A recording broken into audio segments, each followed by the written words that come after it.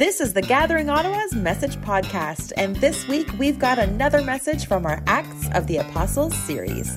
For information about us, check out thegatheringottawa.com. To get connected, email info@thegatheringottawa.com. And just know that at The Gathering, we exist to connect people to the love of Jesus. So let's get right to it.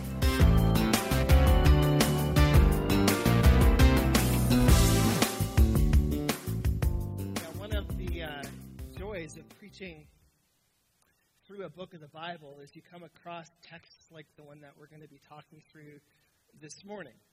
Passages, texts that I would probably never choose to preach from if I were to just be picking a text on my own. It's not really a good text, right, for a preacher to tell a story about a guy dying while he's preaching because he fell asleep. Like, that's not something typically preachers would want to focus on.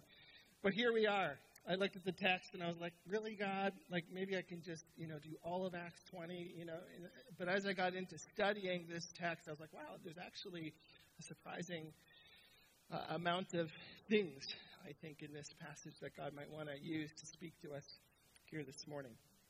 So, today we are looking at Acts 20, verses 1 through to 12, as the Apostle Paul continues on through his third missionary trip. And this is a passage that includes that story that was just read for us about Eutychus falling asleep and dying during church, along with some other interesting details as well, some other verses with some other details around Paul's trip. But let me ask you a question as we open things up, and be honest with me. Have you ever fallen asleep in church? Not this church, right?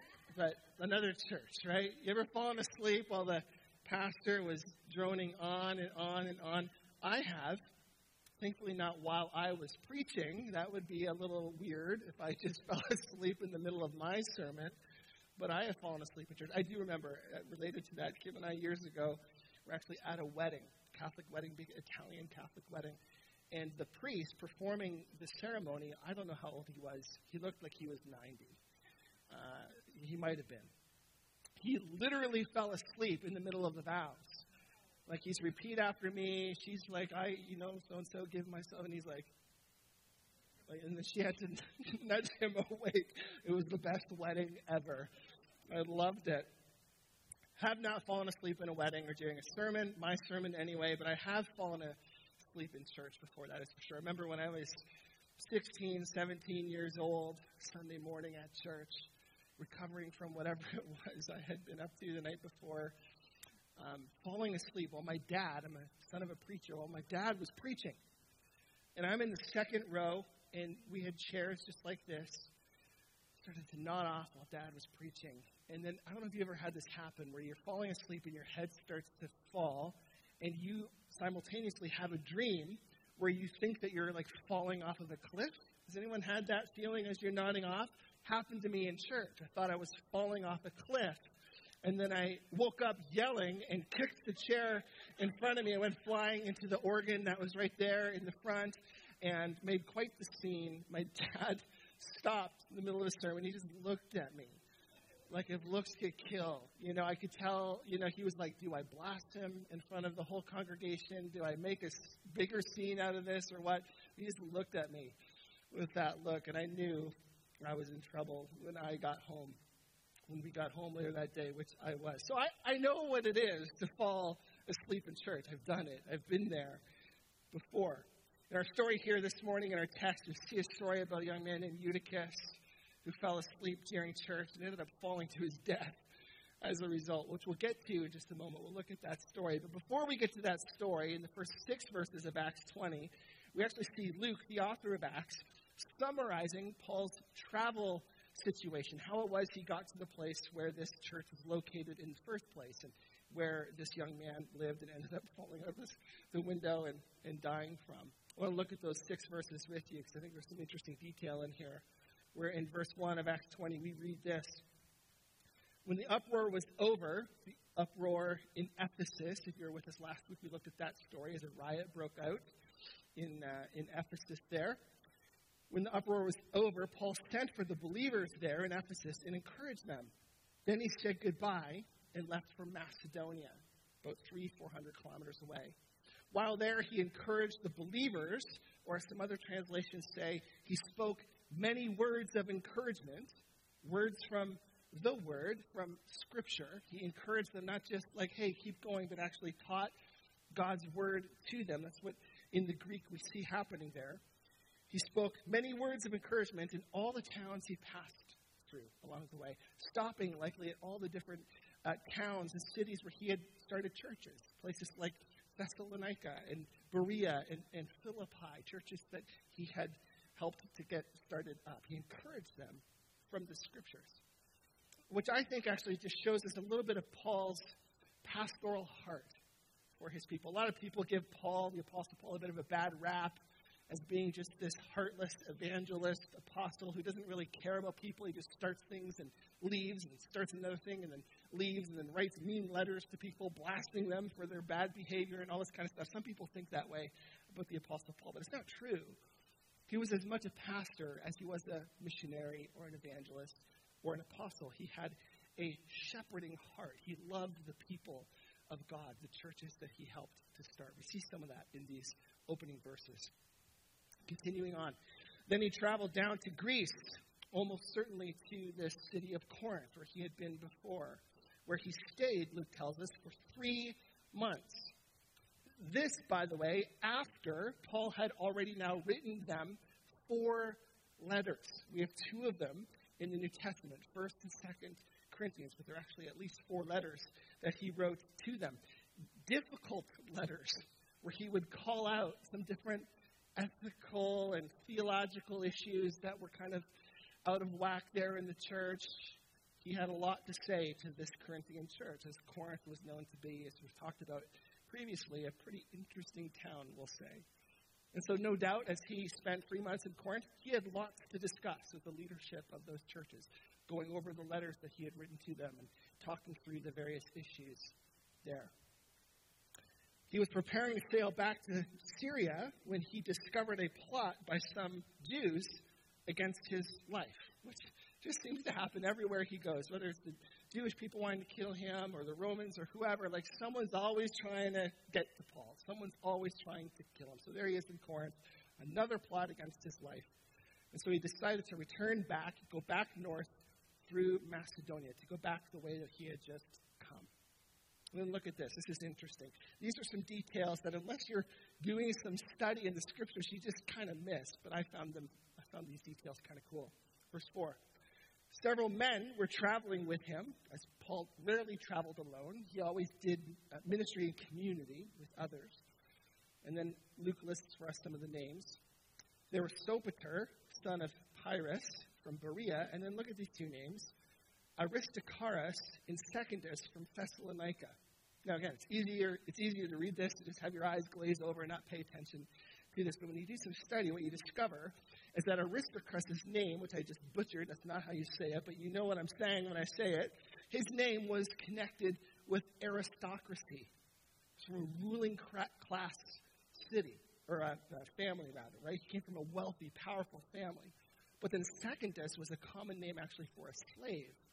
It literally means second, as slaves were often not called by their true names, but by their rank, right? With the first ranking slave being called Primus and the second one being called Secundus. So here you have a very rich and powerful man in this aristocratus guy, and then you have Secundus together forming a community as they're on mission together, advancing the purposes of God with Paul. Isn't that kind of cool? This is a picture, I think, of the church and of the kingdom of God, where you have different classes of people, rich, poor, oppressed, oppressor even, coming together as one for the sake of the mission and purposes of God. We see this as well as Jesus selected his own disciples, right, the 12, where he selects Matthew, a hated tax collector, and Peter, and then the other Simon as well, who was a zealot and would have wanted to kill people like Matthew. And he says, hey guys, let's form a community together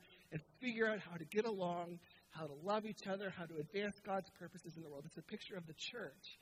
You know, different political views, different socioeconomic statuses represented. You've got people from all different varieties and so on. And God says to us, guys, you got to figure out how to be in church even though you're so different. It's a beautiful picture. here of the kingdom of God, even amongst Paul's missionary group. We continue reading. We see more names: Gaius and Derbe, Timothy, who we know, and Tychius and Trophimus, however you say that, from the province of Asia. They went ahead and waited for us, Luke says, at Troas, as Luke, who is the author of Acts, is now back in the mix, right? He's starting to use us language. He's with this group as well. He met up with them along the way somewhere there. Verse 6. After the Passover ended, we boarded a ship at Philippi in Macedonia, and 5 days later joined them in Troas, where we stayed for a week. Troas, which is where this story now with Eutychus falling out the window and dying takes place during this quick little 1 week visit by Paul and his crew to this little city known as Troas. That's how Paul ended up in Troas. Let's look now at this story, this fun story about this young man falling to his death. Verse 7. On the first day of the week, we gathered with the local believers to share in the Lord's Supper. Now here again is another verse that's just really easy to skip over and to just, you just want to get to the Eutychus story. That's the fun story, but there's a lot actually happening in this verse. Some interesting details, important comments that Luke makes here about the church. It's worth paying attention to. First, he says, on the first day of the week, we gathered for church with the local believers to share in the Lord's Supper. It's interesting. I didn't know this until studying this passage here more deeply this week. Did you know that this is the very first clear reference in the New Testament of the early church meeting on a Sunday for worship as opposed to Saturday, Sabbath Saturday? It's the first clear reference in the entire New Testament. Sometimes I'm asked, maybe you've wondered this, right? Like, why do Christians worship on Sundays when in the Old Testament it's the Saturday, the Sabbath, that is set apart as holy? When did this change? Why did this change? Why do we do this? Is it just because we're not Jewish? Is that why it is? The answer to why it is that we've changed, or when we changed, it changed with the early church in the book of Acts, as they transitioned from worshiping on Saturday, on the Sabbath, to worshiping on Sundays.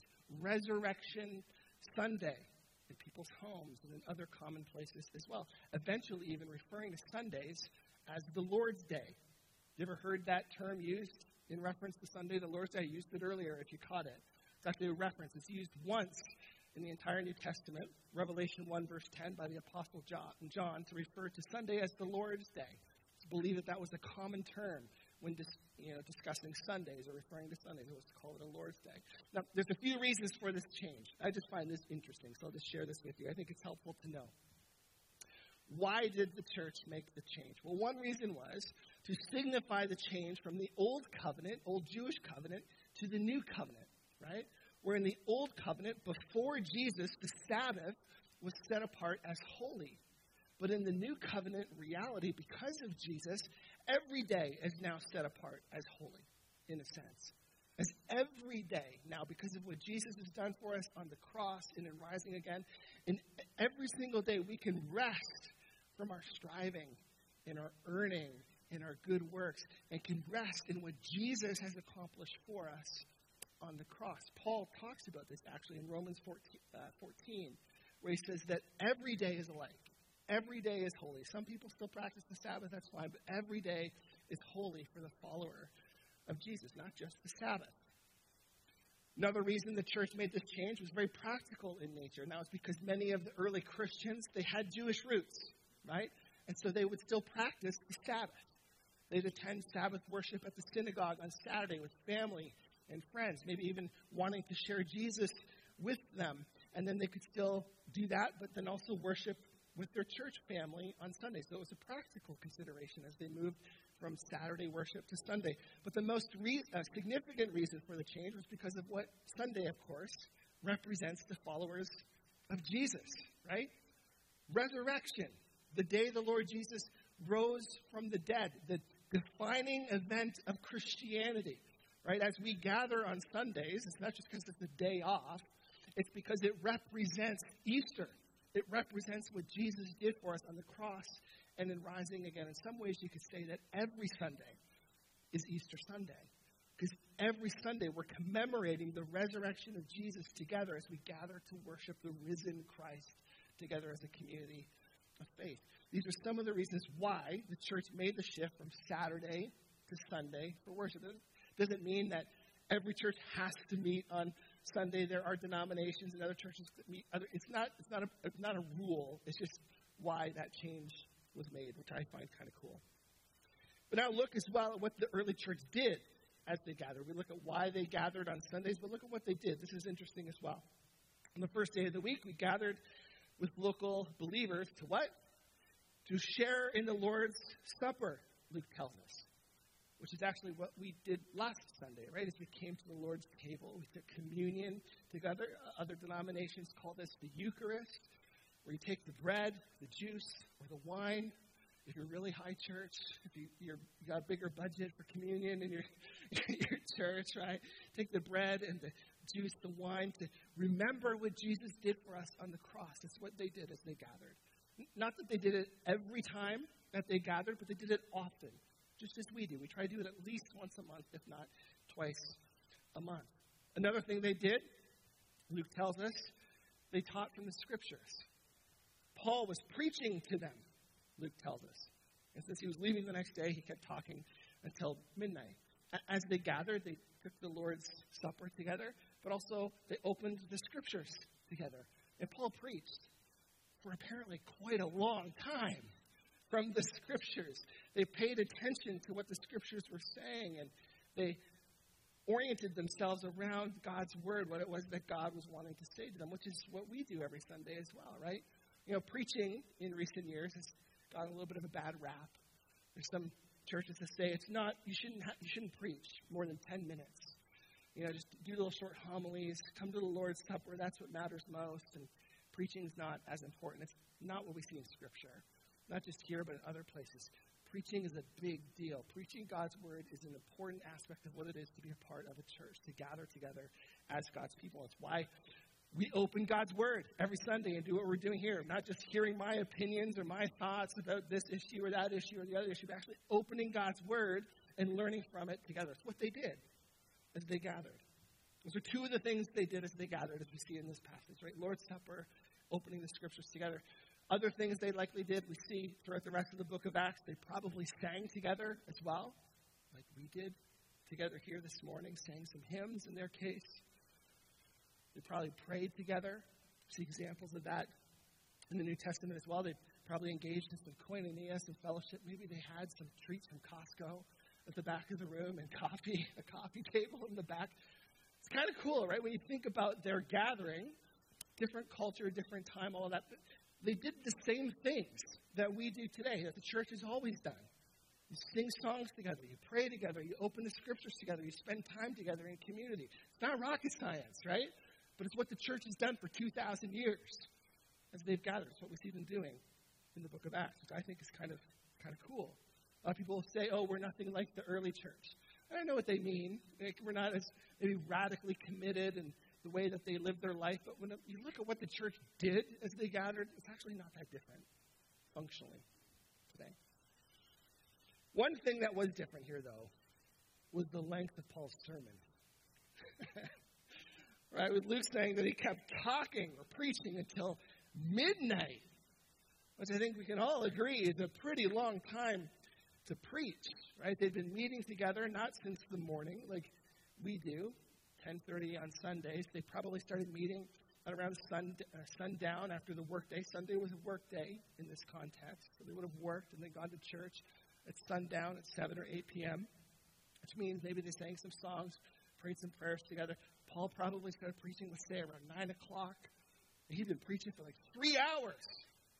Man, like people give me a hard time. Like, oh, that was 45 minutes, Pastor. Like, come on, calm down. I don't know. When I look at this, I'm like, if you really want to be biblical about it, I think we see some biblical precedent here for me just to continue on and on and on, right? Until at least dinner. You're good.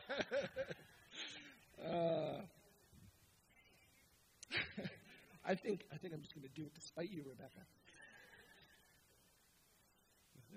Preached for hours, Paul did, or Luke did. No, Paul did. Luke says that Paul did. Verse 8 now. The upstairs room where we met was lighted with many flickering lamps. As Paul spoke on and on, which as an aside, you could almost hear Luke's kind of snarkiness in the comments, right? Like he preached until midnight, and then he went on and on. Like you can almost hear him being annoyed about it. As he preached on and on, a young man named Eutychus, sitting on the windowsill, became very drowsy. Finally, he fell asleep and dropped 3 stories to his death below. Now, this story, we'll unpack it in a moment, but I think we can all agree that the moral of the story is don't ever fall asleep while the pastor is preaching, or you might die. Like, it's in the Bible, right? Like, it's pretty, stay awake. It's pretty clear. I do feel bad for Eutychus here, though, because, truthfully, people fall asleep in church all the time. Like thousands, if not millions of people do this each and every Sunday around the world, right? Guaranteed. There's story after story after story, like the one I told you earlier about kicking the chair and making a big scene and things like this. People fall asleep all the time in church. And yet, this is the only thing we know about this young man, Eutychus. He made the cut. He made the scriptures. He probably got to heaven later. He's like, did I make the cut? Like maybe he did amazing things in Troas and was like a leader in the church. Like, yeah, you're in the Bible. Let's see where, it's the story of where you fell asleep in church like a chomp and then fell out the window and died, you idiot. Why were you sleeping in a windowsill? Not a very good place to sleep. Poor Eutychus, right? This is how we know this young man. But you really can't, I think, fault him for falling asleep. He probably had work that day. As I mentioned, it was a work day. Manual labor out in the hot sun, right? It's hours past his bedtime. Remember, in this culture, they went to bed at sundown, right? Instead, they're all gathering for worship, for church. He's tired. He's tired. But he still comes to church. He could have easily been like, it was a hard day at work. I'm exhausted. It was really hot out. I'm just going to go to bed. But he still goes. He wants to open the scriptures. He wants to be with his church family. He wants to know Jesus. Then he comes to church, to the place where they were gathering, in this upper room, probably of some house, big house, 3rd story up. Gets up there, and it's super hot, right? Because heat rises, right? And they're up high. And there's all these people probably in the room. Like maybe there's 100, 200 people or so in that room. They're crammed in, and of course people give off heat. And then on top of that, there's these flickering lamps, giving off heat and that scent, that oil scent as well. The flickering lights as well, just kind of like, make you a little bit tired, as they do for me. It's like watching TV to go to sleep, right? Like you got these flickering lamps all over. So Eutychus, he's hot, he's tired. He's like, I'm going to go sit by the windowsill, get some air. I just lean up against this windowsill. Sits up there, it's nice fresh air coming in, and I can imagine him just kind of putting his head back against the wall, which for me is prime sleeping position. All right, like when Kim and I, if we watch a show at night, watch Netflix or something like that, I've got this lazy boy chair. If I recline and I put my head back, it does not matter what we're watching. I am falling asleep. And it could be 2 o'clock in the afternoon or 10 p.m. at night. Like, if I'm in that position, I am a goner. There's Eutychus here. He's in prime sleeping position. He's tired. He's hot. It's flickering lights. Paul's going on and on. Like, there was no way this guy was not falling asleep, right? He was doomed. He was destined to fall asleep here in this moment. And he was probably not even the only one in the room. Like, there were probably others nodding off as well, but we only know about Eutychus. You know what, though? I find this story strangely encouraging as a preacher. It tells me that if people could fall asleep during the Apostle Paul's preaching, then I probably shouldn't be surprised when they fall asleep during mine. Because if it happened then, it's certainly going to happen now. In fact, I know it does, because I can see some of you nodding off sometimes while I'm preaching. I don't know how you do it in these uncomfortable blue chairs, but some of you find a way to do it. Now, honestly, years ago, as a young preacher, pastor, it used to bug me a bit when I would look out and I'd see Someone's eyes rolling in the back of their head nodding. Like, come on, you know how hard I worked on this sermon? Do you not love Jesus at all? Do you not care about the scriptures? What's wrong with you? Those are the thoughts that I'm having while I'm simultaneously trying to be all like pastory up front. Starting to feel really insecure, angry even a little bit inside. Like, what's going on with these people? But you know what? Over time, I noticed a couple things that kind of helped me deal with that in prayer before God. Noticed a couple things. The 2 or 3 people, the usual suspects who kind of would fall asleep during the church, I noticed some things about them. They were always the same people. Always the same people. I'm like, oh, I won't tell you their names, but so-and-so's here today. I can't wait to see him have a nap while I'm preaching. They were always the same people, and you know what? They were always men. Just saying. On Mother's Day, women might be better than men. I'm just saying. They were always men. And they were also very incredibly busy people. Like, these were people who worked 70, 80 hours a week, like nonstop, workaholics maybe even. And it was a miracle that they made it to church that morning at all.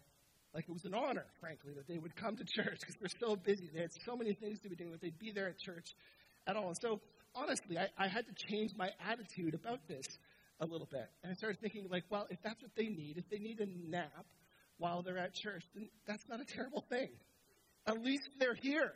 At least they still showed up. Like, that's a big deal that they're still prioritizing the gathering of God's people for worship, even if maybe they're not able to keep their eyes open the whole time. At least they made it, you know? And for them, you know, maybe it's not the healthiest thing that, like, the moment you stop, like, if you every time you sit down for a second, if your brain's like, oh, you're not moving, that must mean it's time for bed. That's probably not healthy, right? You probably are too busy and need to make some changes in your life. That's probably what was happening with these people, but at least they made it. They made church a priority. I remember hearing a Charles Spurgeon quote years ago about sleeping in church, because even Charles Spurgeon, the prince of preachers in the 1800s, he had people apparently fall asleep on him during church. He said, I'd rather have people come to church and get half a meal than stay away and get nothing. So if you're feeling tired on Sunday mornings and you're like, I might fall asleep, it's okay. Just come. Get at least half the meal. I'd rather you be here and be with God's people than stay away and get nothing. This is Eutychus here, though, right? Like, he made the decision, tired as he was, to still come to church. Although, unfortunately for him, it wasn't just that he fell asleep, right? So he fell asleep in a windowsill and then fell out the window to his death. To his death, which we joke about it, but because we know how it ends, right? With him being resuscitated miraculously back to life. But it would have been a tragedy. Like, imagine here on Sunday morning, people, I see Dave leaning up against the windowsill in the back. Like, imagine that pane of glass just shattered on him and he fell through and tragically, like, I don't know, was impaled or something, and just make this really violent and dramatic. And he died in church. Like, that would be the worst service ever. That's what happened here. It's tragic, horrific. That's the right place. We can go pray over you, yeah. I remember years ago, maybe some of you were here too, at this concert. We took our kids to a Toby Mac concert at Woodvale Church. It was like 6 years ago. Kids were really into him at the time. And in the middle of the concert, I guess, someone had a heart attack. And they had to, you get the first responders in there. The band stops playing, and they rushed the guy out. And I remember Brendan was there. I think Brendan and his friend, like, were perched over the stairs and, like, watched in the lobby as they resuscitated this guy, like, had to do chest compressions on him. And apparently, I think he died later in hospital, either later that day or days later. It was tragic. And then it felt odd. We didn't know that he had died in the moment, of course, but then he continued on with the music like nothing happened. It was a little odd, right, to have such a tragedy happen and then continue on like everything's okay, pray a prayer for him, and move on. It kind of like that. Like that's sort of what happened here. A guy died during a church service. He fell from the window. So what did Paul do in response to this tragedy? Verse 10. Paul went down, bent over him, took him into his arms. By the way, there's some overlap here with a similar story from 1 Kings 17 with Elijah and the widow's son. If you know that story, Paul follows suit. He does the same thing that he saw happen in the Old Testament with Elijah. He goes over to him, bends over to him, takes him up into his arms. And he says, don't worry, he's alive. Don't worry, he's alive. As God used Paul to supernaturally resuscitate Eutychus and to bring him back to life. An amazing story, right? Talk about Resurrection Sunday. This is what happened, in a sense, on this Lord's Day as the church gathered. I love this, verse 11. It's just the way Luke says it, right? Then they went back upstairs, shared in the Lord's Supper, and ate together. Just continued on as if this was the most normal thing ever. Like, oh, a guy died, but Paul raised him to life again, like every other day. Like, this just happens all the time. And then look at this. Luke says, Paul continued talking to them. He thought midnight was long until dawn. And then he left, which I think is hilarious, right? That Paul, after basically killing a guy by preaching so long, was like, I'm going to keep going. They need more. They need more of this. More people need to die tonight, basically. No, that's not what he was thinking. Preach till the crack of dawn, till 5 or 6 a.m. It's like, good, he's alive. Now I can keep preaching. Let's get back into God's word. Finally, verse 12. Meanwhile, as Paul continued preaching, the young man was taken home alive and well, and everyone was greatly relieved as this worship service went from tragedy to triumph. That's the story of Eutychus falling asleep in church as God used Paul in his pastoral heart to miraculously raise him from the dead. So what do we do then with this story, aside from coming to grips with the fact that it's biblical for me to preach for hours upon hours? You're going to have to deal with it. Maybe you should think about not falling asleep in church. That's an application of this story, I suppose. What do we do with this interesting story? Well, as I was thinking about and praying about this story this week, I started thinking about sleep as a metaphor for spiritual apathy in our life. And a couple passages came to mind as I was considering that. Sleep as a metaphor for apathy. First passage is found in 1 Thessalonians 5, verses 6 through to 8, where after writing about Christ's impending return, Paul challenges the church in Thessalonica with these words. He says, so be on your guard, not asleep like the others. Stay alert and clear-headed. Night is the time where people sleep and drinkers get drunk.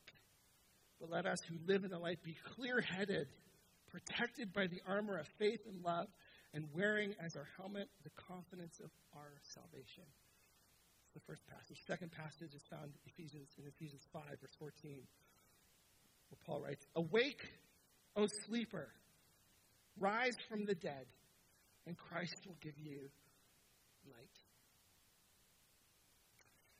For some of us, quite honestly, it's not sleeping through church that's the problem.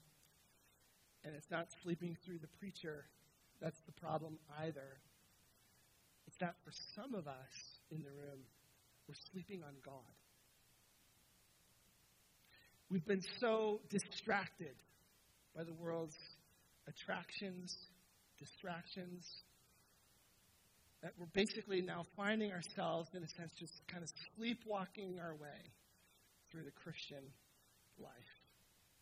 We're apathetic, frankly, towards the things of God, towards His presence, towards the reality of sin in our life and in the world, towards the needs of others and how God might be calling us to meet those needs, and we're just like zombies, sleepwalking through our days, indifferent towards the presence of God in our life, apathetic towards His calling on us. That's why Paul says what he says in that first passage. He says, be on your guard.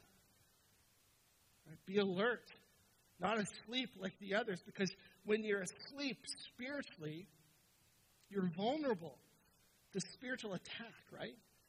Defenseless against it. And when you're asleep, you're not doing anything. You're inactive. You're not doing anything for Jesus. You're not being used by Jesus for His purposes in the world. So He says, be on your guard. Be alert, not asleep like the others. Stay alert and clear-headed, Paul says. Or in other words, I think, Be prayerful. Be prayerful. He says in other places to pray without ceasing. Talk to God throughout the day. Have an ongoing conversation with him. Where, just like when you're driving late at night and it's dark out, you're tired, you've got people in the vehicle with you, and you can start to feel the fog of sleep come over you. What do? You should say to the person in the passenger seat with you, stay awake with me. Talk to me. Let's roll down the windows. Turn on the music. Keep me alert. Let's have a conversation. In a way, that's what Paul is saying to us when he says to pray without ceasing or to stay alert and clear-headed. It's to have an ongoing conversation with God. Don't fall asleep on God. Don't fall asleep at the wheel. Verse 8, let us who live in the light be clear-headed again, Paul says. Protected by the armor of faith and love, and wearing as our helmet the confidence of our salvation. Or, in other words, awake, clear-headed, awake to what God is longing to do in us and through us in the world. Shielded and protected by what Jesus has already accomplished for us on the cross. He's saying, don't give in to the apathy and indifference of our world. Don't sleepwalk your way through the Christian life, but be awake, alert to the things of God in your life and in the world. Be awake and alert to the needs of others around you and how God might want to use you to meet those needs. Don't sleepwalk your way through the Christian life. And then that second passage, right? Awake, O sleeper, and rise from the dead, like Eutychus did. And Christ will give you light. He says, wake up. Wake up. That's what we do. That's what we do. We set the alarm, right? To wake ourselves up and to wake ourselves up to the presence of God around us, to be prayerful, ongoing conversation with him. To wake up to the needs of others around us and how God might want to use us to meet those needs, even when we don't feel like meeting those needs, even when we're tired. To wake up to the reality of the spiritual battle that is raging on around us in the spiritual realm that we can't see. Wake up, O sleeper, Paul is saying, and rise from the dead, and Christ will give you light. He will show you which way to go. He will illuminate your path for you as you commit to being awake to the presence of Jesus. So how do we do that? How do we wake up to God's presence? We'll start, I think, by engaging in some really intentional practices. Spending time on our own in the scriptures, in prayer. Being intentional daily to pray, to have conversations throughout the day with Jesus. I've heard of some people who set an alarm on their watch throughout the day at 9 a.m., 12, and 3, just to stop for 1 minute and to pray, to make yourself alert to God's presence in your day. God, would you show me where you're at work in people's lives? Would you help me to sense your presence throughout this day? Don't let me just sleepwalk my way through this day spiritually, but help me to see and sense your presence. It comes down to just being alert, mindful, clear-headed of God's presence in our daily lives. So here's a question I want us to consider. Where have I fallen asleep on God's presence in our life or in the world? I want us to actually take some time to ask Jesus this question, sincerely in prayer, like not just to think about it ourselves, but to ask Jesus, Jesus, where have I or am I asleep on you and your presence in my life? Maybe it has to do with some sin stuff going on in your life that you're just ignoring, just sweeping under the rug, falling asleep. You don't want to deal with it. Maybe it's some needs in people's lives that God's maybe calling you to meet. Maybe it's just you've been undisciplined. You've become unaware of God's presence in your life because you're not attuning yourself regularly to his presence. Ask Jesus, where have I fallen asleep to you in your presence in my life or in the world? And then just ask Jesus graciously to wake you up. Say, Jesus, wake me up. Wake me up. Awake, O sleeper, rise from the dead, and Christ will give you light. Jesus, wake me up from my slumber. Wake me up from my place of sleep and being unalert to your presence. Let's take a few moments and just consider these questions. Pray these questions. Ask Jesus these questions and just Be open to where he may be leading and guiding you this morning as we consider this in our own journey. Take a few moments to prayerfully ask these questions.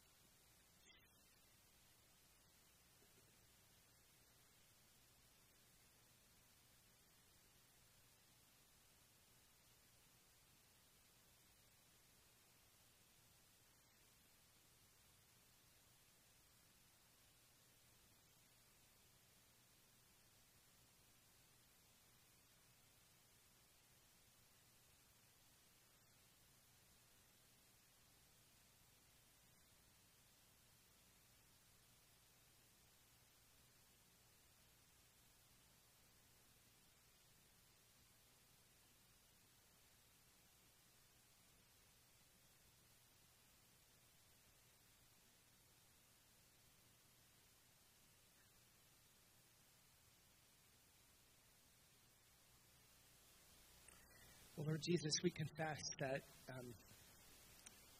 there have been times where we have fallen asleep on you, where you've been at work in us, around us, in other people's lives, but we haven't noticed, we haven't seen it because we're just too focused on ourselves, distracted by the things of this world,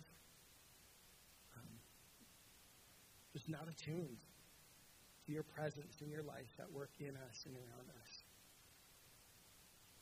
We confess as well that we've been asleep sometimes to the reality of sin in our life, the impact of it, the impact it has on our families, the impact it has on our souls, on our minds, on our hearts, on our relationships, on our relationship with you. We've justified ourselves and not been open or humble to your teaching and correction. And we've been asleep when we've looked at the world and seen the need and just shrugged our shoulders and gone, well, like, what do we do about that? There's nothing we can do. We've been asleep at times. We've missed seeing you at work, being used by you in our world. So we do pray, God, that you would wake us up this morning. Wake us up to the reality of the spiritual realm, the battle that we're in. Wake us up to the reality of your presence and your power. Wake us up to the reality of sin, the impact it can have, how seriously you invite us to take it, you ask us to take it. Wake us up to you, to the gospel, to the cross, to the resurrection, to what it is that you've done for us. We've become so numb towards it at times, God. We need your Spirit to awaken us again and remind us in a new and fresh way who you are, what you've done in our lives. So we look to you to do that. We say, Jesus, wake us up. Jesus, wake us up this morning. Would you wake us up? In Jesus' name we pray. Amen.